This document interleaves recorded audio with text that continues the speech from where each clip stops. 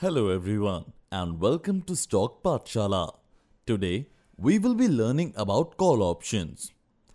Call option is nothing but simply an agreement that gives a trader the right and not expressly the obligation or mandation to buy a commodity, stock or bond and other trading instruments at a fixed price and over a specified period.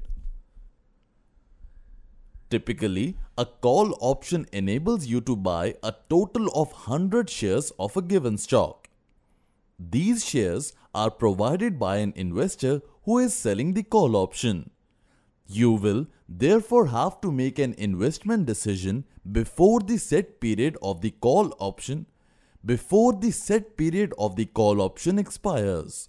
Here are some of the key terms to note when dealing with call options. Strike price.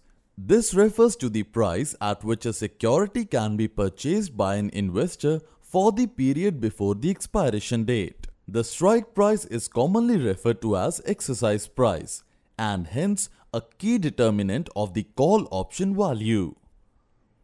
The strike price is mostly established during the initial period of contract creation.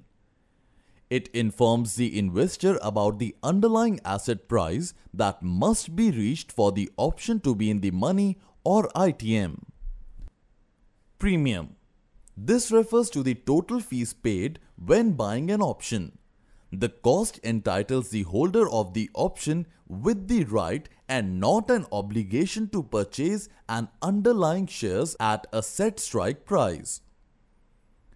In other words, a premium is the market price of a given call option. A call buyer experiences a loss when at expiry the provided underlying asset is lower than the cost of the strike price. Let's understand call options. A key advantage of a call option is that even though it has similar benefits as those of owning stocks, it has fewer risks. Investors can lose their funds when the price of a given stock drops to zero. A call option might also lose its value to zero, but an investor usually has control over the amount of money to be lost. This makes it more manageable considering that you choose the strike price of a particular option that you want to buy. What to watch out for when buying a call option? Number 1. Trading period.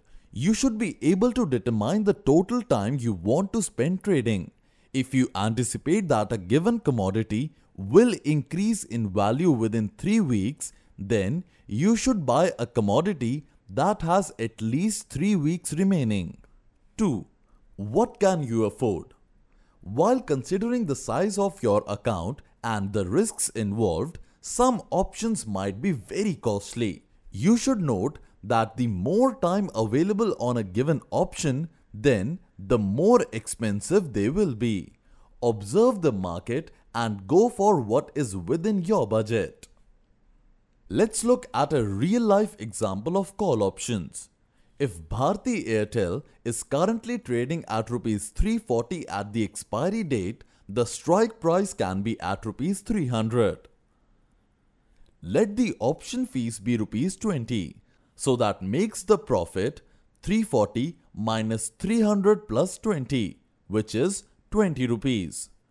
If the investor buys one contract, that means that Rs 20 into 100 shares. If the trader buys 3 contracts, then that is Rs 20 into 300.